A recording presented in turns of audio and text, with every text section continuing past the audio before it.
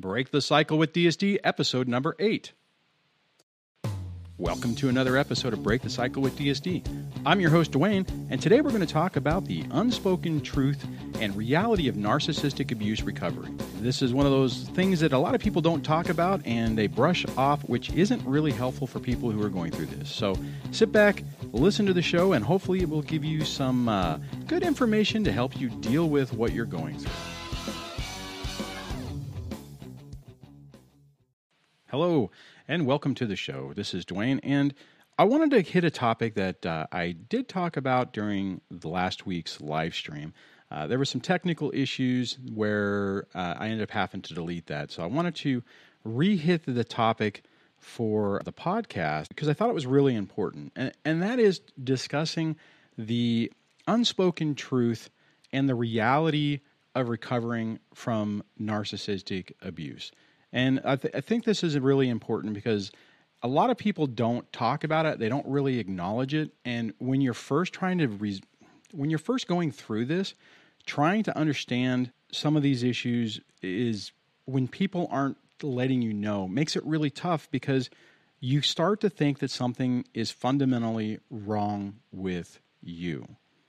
And the main issue on this is that there are a lot of things that happen during this process that a lot of people basically, like I said, don't talk about. And realistically, it falls into a couple of different categories. One is the amount of time that it takes to really start to heal and to detoxify yourself and to purge this person out of your mind.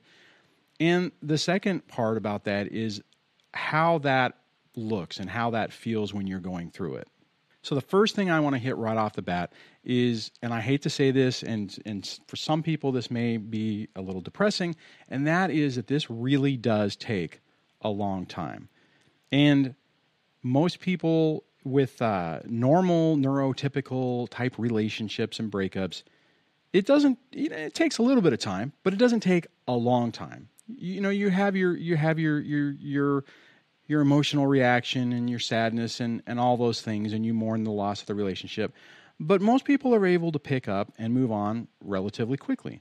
And if you've had experiences with normal breakups, because narcissistic and toxic breakups are not normal at all, you are even more confused because if you've had the experience where you had a breakup and within a couple of months you were feeling better and you were out doing things and you weren't really destroyed by it, when you roll into a narcissistic, toxic relationship that falls apart, whether it's a divorce, whether it's a relationship, whether it's 1 year or whether it's 3 decades, it doesn't matter. A narcissistic implosion of a relationship is catastrophic and causes all kinds of extra problems that you just don't anticipate. The reality is it's not untypical for it to take a year to maybe longer, depending on how much you're wrapped around all of this, to really start to heal.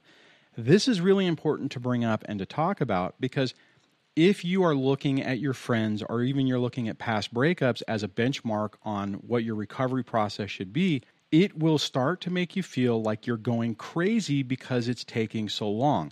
And you start to look at it and say, well, wait a minute, something must be wrong with me because there's no reason for this to take as long as it's taking. The sad truth about this is the trauma bond that connects and intertwines us with our exes on this creates a connection that just is really, really hard to sever. Now, in full disclosure, my main first relationship was with my ex. I didn't exactly have a lot of experience going into the relationship and coming out of it. And as you guys are aware, this relationship lasted over 21 years. So, it was a really long time. So when I got out of it, I didn't know what to expect and I didn't understand how the process was going to work. I knew it wasn't going to be easy, but I had no idea once the separation/divorce turned into this toxic, nasty, vindictive experience, just how hard it was really going to be. Now, this doesn't mean that you're never going to get away from it. It's absolutely not what I'm trying to say. You will. It's just you need to understand the extra complexities of it. So when you get into that mode, like I got into, where I was looking at it going, what in the world? I mean, it's like a year into it, I'm like, why can't I get this person out of my head? What is the problem? Why am I stuck on this? Why am I trapped? And the second year, it got even worse. Okay, so I'm going to go into a few different reasons why I think this is. And the first thing I think is the main issue that keeps us connected is the lack of closure.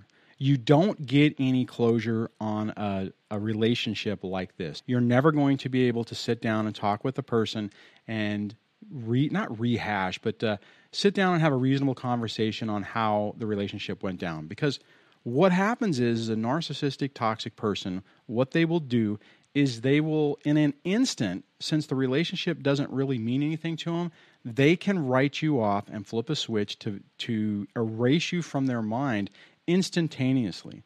And it doesn't matter how bad the relationship is. Whenever you are basically discarded, a lot of people will say like a piece of trash, it's really hard to wrap your head around. So you're sitting there trying to make sense you're trying to make sense of something that you cannot make sense of because you're using your own perspective and your feelings and your emotions and your perspective on how people think or how you thought the person thinks, and they don't think the same way. So you're expecting that somebody that you're connected with, even if you're angry with them, there's still a connection, or the emotions were real and legitimate, and maybe there's some hurt and anger associated with it, but also some fondness. And when you're dealing with someone like this, and when they freaking flip that switch and it changes in an instant, and you're persona non grata with like overnight. And I've heard people say this to where they'll have a good relationship, or they'll think they have a good relationship, and then it's like the next day it's like they don't exist. And they're sitting there, and you could be sitting there trying to wrap your head around going, wait a minute. Yesterday the person said that they loved me. Yesterday they said they cared about me. Yesterday they said I was important, and now I'm nothing. See, and that sends us into this tailspin where our brains are just trying to make sense of this. And it'll trap you. It trapped me for a really long time. And you just get to the point where you don't understand it, or you start trying to make excuses for it, or you start trying to rationalize it. And it's this infinite do loop that I like to call it. If you're anybody, it's a programming type term where you basically just kind of, you unfortunately tell the computer to just keep going into the same loop with no way to get out of it. And it just goes into a system runaway. And that's pretty much what happens with your brain and your emotions and your mind, is that you just can't make sense of it. So this rolls into the other issue, which is really just a bowl full of rainbows. And that is you're stuck thinking about the ex. Even whenever you try, even if you learn about no contact, and you're like, I'm going no contact, but you're thinking about the person all the time. And here's the other thing, right? The other reality of this, the unspoken reality, is even though we can rationally know and realize that this person was toxic for us, that we shouldn't be in the relationship, that it wasn't healthy for us. And we'll talk about how angry and bitter, and how we might even say how grateful we are to be away from the person. But the unspoken reality is that you're sitting there ruminating about your ex. You're sitting there thinking about everything that's happened, and you're still longing for that illusion that you once had. Now, this is really tough because whenever you're going through this and you're not being honest with yourself, and and especially you're not going to be honest with anybody externally, because who in the world is going to say to someone, yeah, here's somebody who's completely destroyed me. Here's somebody who's taken everything that was important, who's trying to destroy my reputation, my career, destroy my relationship with my kids, all of those things, and then turn around and say, but you still feel for them, and you still care about them, and you still would want them back. The sad reality is you don't want to even admit it to yourself. And here's the thing. It's okay to admit that to yourself. It's okay to realize, wow, I'm really connected to this person, because this rolls into the second thing, which is the reality of it, and which is some of the stuff that kind of helps or can help you to resolve this issue and start to move forward. And that is, one, is to understand what you're dealing with. Even if your person you're dealing with does not have a diagnosis, but if they are exhibiting a narcissistic personality disorder or anything within the cluster B, but if they are exhibiting those characteristics, it doesn't matter whether they are legitimately a narcissist or has NPD or borderline personality disorder or they're histrionic or antisocial, whatever it is. If they're in this relationship and they're acting these traits out, it doesn't matter whether they're basically just kind of keep this PG, a butthead, for lack of a better word, as opposed to being full blown. It's the same effect towards you. If the person doesn't respect your boundaries, doesn't respect you as a human, and isn't giving you the emotional support that you need within the relationship, and they absolutely aren't going to give it to you afterwards, then that's enough to start painting the picture in your own mind that you're dealing with someone toxic. Now, the flip side to this, or the second part about this, is the trauma bond. We get so engaged in the bond with them because of the hot and cold and the gaslighting and the things that they do, we can't really get away from it. A lot of people talk about it with the Stockholm Syndrome, which I think is a really great example. But you get in a relationship where they're being good and bad. They're being, they're abusing you emotionally or physically or whatever the thing is, and then they're nice to you. So you're getting these mixed messages, so your brain doesn't really know how to process it. Now, couple that with if you had a troubled family, if you came from a family of origin that was full of emotional abusers or narcissistic personality types, physical and emotional abuse, either or, then you're primed more for this because when it happens, it's what you're used to. And I think this is the reason why some people, like myself, can be in a relationship for 21 years and I can fundamentally look back on it now and realize that the relationship didn't change. It was always the way it was. And I endured that for 21 years. And a big reason for that is because that was my normal, and that is what I came to expect as how people treat everyone. I didn't like it. I didn't necessarily want it. But in my mind, it was like, okay, well, this is how things are. You just have to accept people. You have to deal with it. Yes, there's fundamentally the relationship's built on love and trust, which absolutely is not the case when you're dealing with a narcissist. But that's what you think. And it's what can hold you into it. Now, what I just said a minute ago about it being, if you've had that history that when you roll into a long-term or when you roll into a relationship it can last longer, that's the reason why, in my opinion, a lot of people who get with these people and they're short-lived relationships, now a lot of damage can still happen. You can have kids really quick with somebody like this, and that creates a whole nother set of problems. But even somebody who gets with a toxic person like this, and let's say they have good boundaries and they have a good family foundation so that they start to recognize that, hey, something's not right here and I'm not dealing with this, and they'll get out. But even though if they get out, they still go through this really traumatic process to heal from this. Okay, so now let's talk about how you are able to really start healing from it. One is understanding what this whole part, the unspoken truths of all this, that how long it takes to recover, the fact that you're still connected with and ruminating about the ex, even whenever you know in your bones that it was bad, you still have that feeling. And then that rolls into basically the addiction that you have thinking about and looking at information on the ex, right?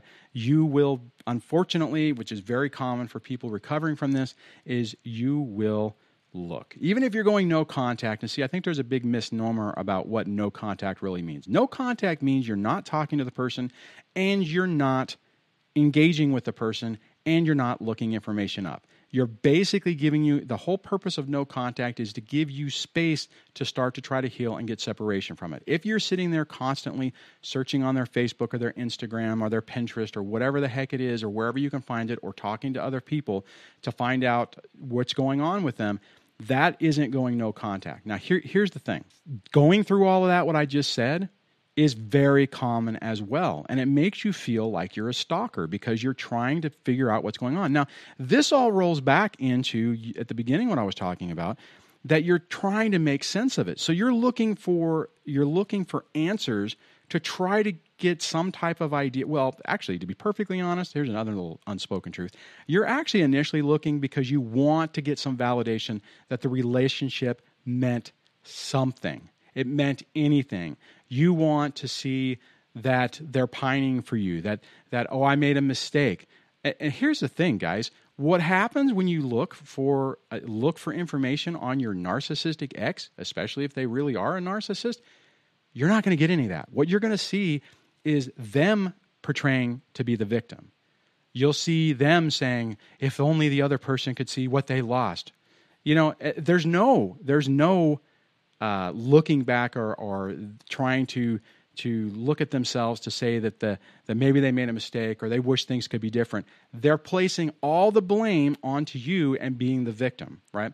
And that's really tough, because when that happens and you're feeling the exact same way that they're doing it, and you see them putting this information out there, it's like another dagger in the heart. Here's the thing. It's like an addiction. And I went through this, and I hate to talk about this, and this is one of those things that, I can talk about it now, but I absolutely didn't want to talk about it then. I did talk about it with my therapist when I was going through it, when I was really circling the toilet bowl on this. And that is, it's like an addiction to look. You want to find more information. You will give yourself all kinds of reasons why it's okay to look. The best one that I used to come up with me is, well, I need to know what she's going to do for court so I know what to expect. So if I can find some information out on what her plan is or what she's saying to people, then I'll know what she's thinking and what she's planning and what bomb I'm getting ready to go off in court. Now, the problem with me, and you may or may not have this problem, is I have a very analytical way of looking at things. So in my mind, that was a good way to justify it. What I will tell you right now, from having 6 years behind my belt, I think it's 6 years on this, and that is, that did not do me any good. Yes, you do need to have the awareness of what they're doing and what potentially is coming up. But once you have validated that you're dealing with somebody who's not quite right, continuing to look continues to bring trauma and hurt and bitterness into your life. You are much better served if you can make that, I'll talk about my absolute thinking for a second. If you can make that absolute thinking decision that you know what they are. It's like, I know for absolute fact that they are, even though it's undiagnosed, that they are that they are an NPD. They are absolutely, they're all the traits, it's undiagnosed, but that's what's the driving force, right?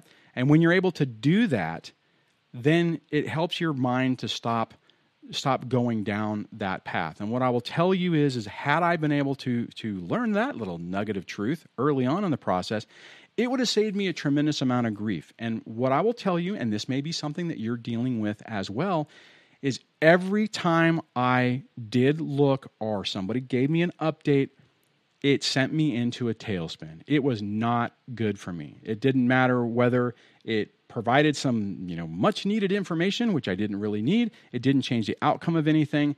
And all it did was hurt my emotional state and didn't help my stability for what I was trying to do. And as a result of that, it also negatively impacted the relationship and the stability I was building or trying to rebuild with my kids. So, guys, and this is, if you're dealing with this is what I initially tried to do, and this could potentially help you as well. And what I would do is, and it sounds sad, but I would make deals with myself. So what I did is I basically took the situation and I started to make deals with myself. So in other words, when I would sit there and I would be pulled to look, it's like, oh man, I want to know what's going on. I would say, you know what? And this is what I would say in my mind. I would say, Dwayne, you don't do it now. You can do it. You can do it later, but let's not do it right now. Let's go do something else for right now. And then we'll look it's like, if it was in the middle of the day, I would say, well, I'll look before I go to bed. And then when I would get to the bedtime and if I was thinking about the same thing again, then I would say, okay, well, I can look right now, but let me look in the morning, right? Starting to give myself distance from it. And it felt absolutely like an addiction. And that's kind of the way I started to approach it. That's how I started to phase myself out of it. Is I approached it as though it was an addiction and that I was trying to wean myself off of it. Now, were there days that I made mistakes? Absolutely. It didn't happen, obviously it happens more at the beginning, and then as you progress on, it starts to get better. But that's the thing. That's another one of those unspoken realities of this thing. I see a lot of times with comments on different Facebook groups, and people will talk about this. They'll talk about how they're so drawn to want to contact their ex. They want to call them. They want to interact. They want to find an excuse. This is another thing, right? You'll come up with something like, okay, something's going on with the kids, so I have to tell them, so I need to call them, right? It's giving you an excuse to do that. That is the reality of this, is that you're still stuck in that. So rolling back to what I was talking about with the absolute thinking, that's where it can really start to help you, and that's what helped me, is when I started to think about things, I would say, no, this is the reality, this is what I'm dealing with, this is the type of person I'm dealing with. Then when I would have reminiscence about the relationships and potential good times that we had, I would just basically run the mantra in my head saying, it's not real. It was an illusion. It was all a fabrication for manipulation. So all these things that I'm thinking about that I thought maybe were something legitimate, they aren't. They were not. And then you look at the actions. This is another thing that I talk about a lot, is the actions and words. And if you start peeling back what overall the person is doing and saying, it helps you with that absolute thinking, because you can say, okay, I see that if someone really loved me, they wouldn't do X. They wouldn't, put me down. They wouldn't ridicule me. They wouldn't constantly neglect me. They wouldn't, when I asked them for something, like for one point, I was like, hey, affection. I'm not talking about sex. I'm talking about just, physical intimacy, as in affection and touching with clothes on. I would say, hey, could you be more affectionate? Could you give me a hug when I come home from work? Could you pretend like you like me? And if they're not doing things that demonstrate that, that's the reality. And then what you do is you start reminding yourself of that. So here's the deal. Even though the reality of narcissistic abuse recovery is unpleasant and there's a lot of pitfalls involved in it, it's not something that lasts forever. And once you start to wrap your head around it, and once you start healing yourself and recognizing reality, validating your experience, and putting yourself first, and setting appropriate boundaries, and doing things to figure out what happened to get you to this point. Like for me, I started working on, well, what happened? What happened with my family of origin? Why was this situation even able to exist? What primed the pump for me to be susceptible to this? You have to work on that stuff, and all of this included together really makes a difference, and you start to heal from it. Again, just to hit this, it takes a long time. So when you're struggling with this, and when you have the backslides and stuff like that, don't allow that to just crush your spirit on this. Yeah, it's not fun. To be honest, it's not fun. It's very frustrating. It makes you feel like all the progress you've made has been erased. But the reason I'm making this podcast is to basically put it in your head that a lot of that crap is normal behavior. When I was going through that, I didn't know that. So every time I would have a backslide, I felt like I was trapped and never going to escape, that I was going to be trapped in this mode of thinking, with this person having this connection over my heart and soul forever, with no ability to escape from it. And I will tell you right now, those days that when I was feeling that were really, really hard. And if you're going through this too, and you're having all those same thoughts, you are probably feeling the exact same way I was feeling. Like, oh my God, yeah, I was doing okay a couple of days ago, but now it's all come crashing down, and I can't get this person out of my head. It takes a long time. You've been through a traumatic experience. It's going to take a lot of work, but it's not impossible, and it's the way you're feeling is not going to last forever. If you're a viewer of my YouTube channel, Dad Surviving Divorce, DSD, and if you've been on any of the live shows and seen the comments, you will see a running theme of people who have been where you are, been where I was, and been able to get their lives back and change their perspective and start to heal from this. It absolutely is not easy. It is not easy at all. However, once you work through this and once you make that progress, the positive impacts to your life and the way your life is going to go forward in the future is amazing. The transformation you can make from this process is amazing. And I know sometimes when you're in the beginning stage of this, it can feel like, what? A transformation? This is going to be hell forever. Well, it's not going to be hell forever. I've watched a lot of people who have worked through this, and the transformation that I've seen and witnessed, even in some people, it's even in a few months, is extraordinary. So before I wrap this up, I just want to say, if you're struggling with this, hang in there. Just know there are some things that a lot of people don't like to talk about once they start healing. So there's not a lot of people putting this information out there to just say, to remind you or to let you know, hey, what you're going through is normal. It takes a long time to get through it. The process you're experiencing right now is typical, and it doesn't mean that you're trapped forever. So on that, I'm going to wrap this episode up. If you like the Break the Cycle with DSD podcast, I would really appreciate it if you would go over to iTunes and give the show a rating. You can do a numeric rating and or leave a comment. That really helps to show to show iTunes that the podcast is reaching people and people are engaging in it, and then help promote it and get it out there to more people. If you know somebody who is dealing with this and having this exact same problem, share this podcast with them. This could really hopefully help get them to understand what they're going through and start their recovery process. So on that, I will chat with you guys on the next podcast, and I'll see you in the next video.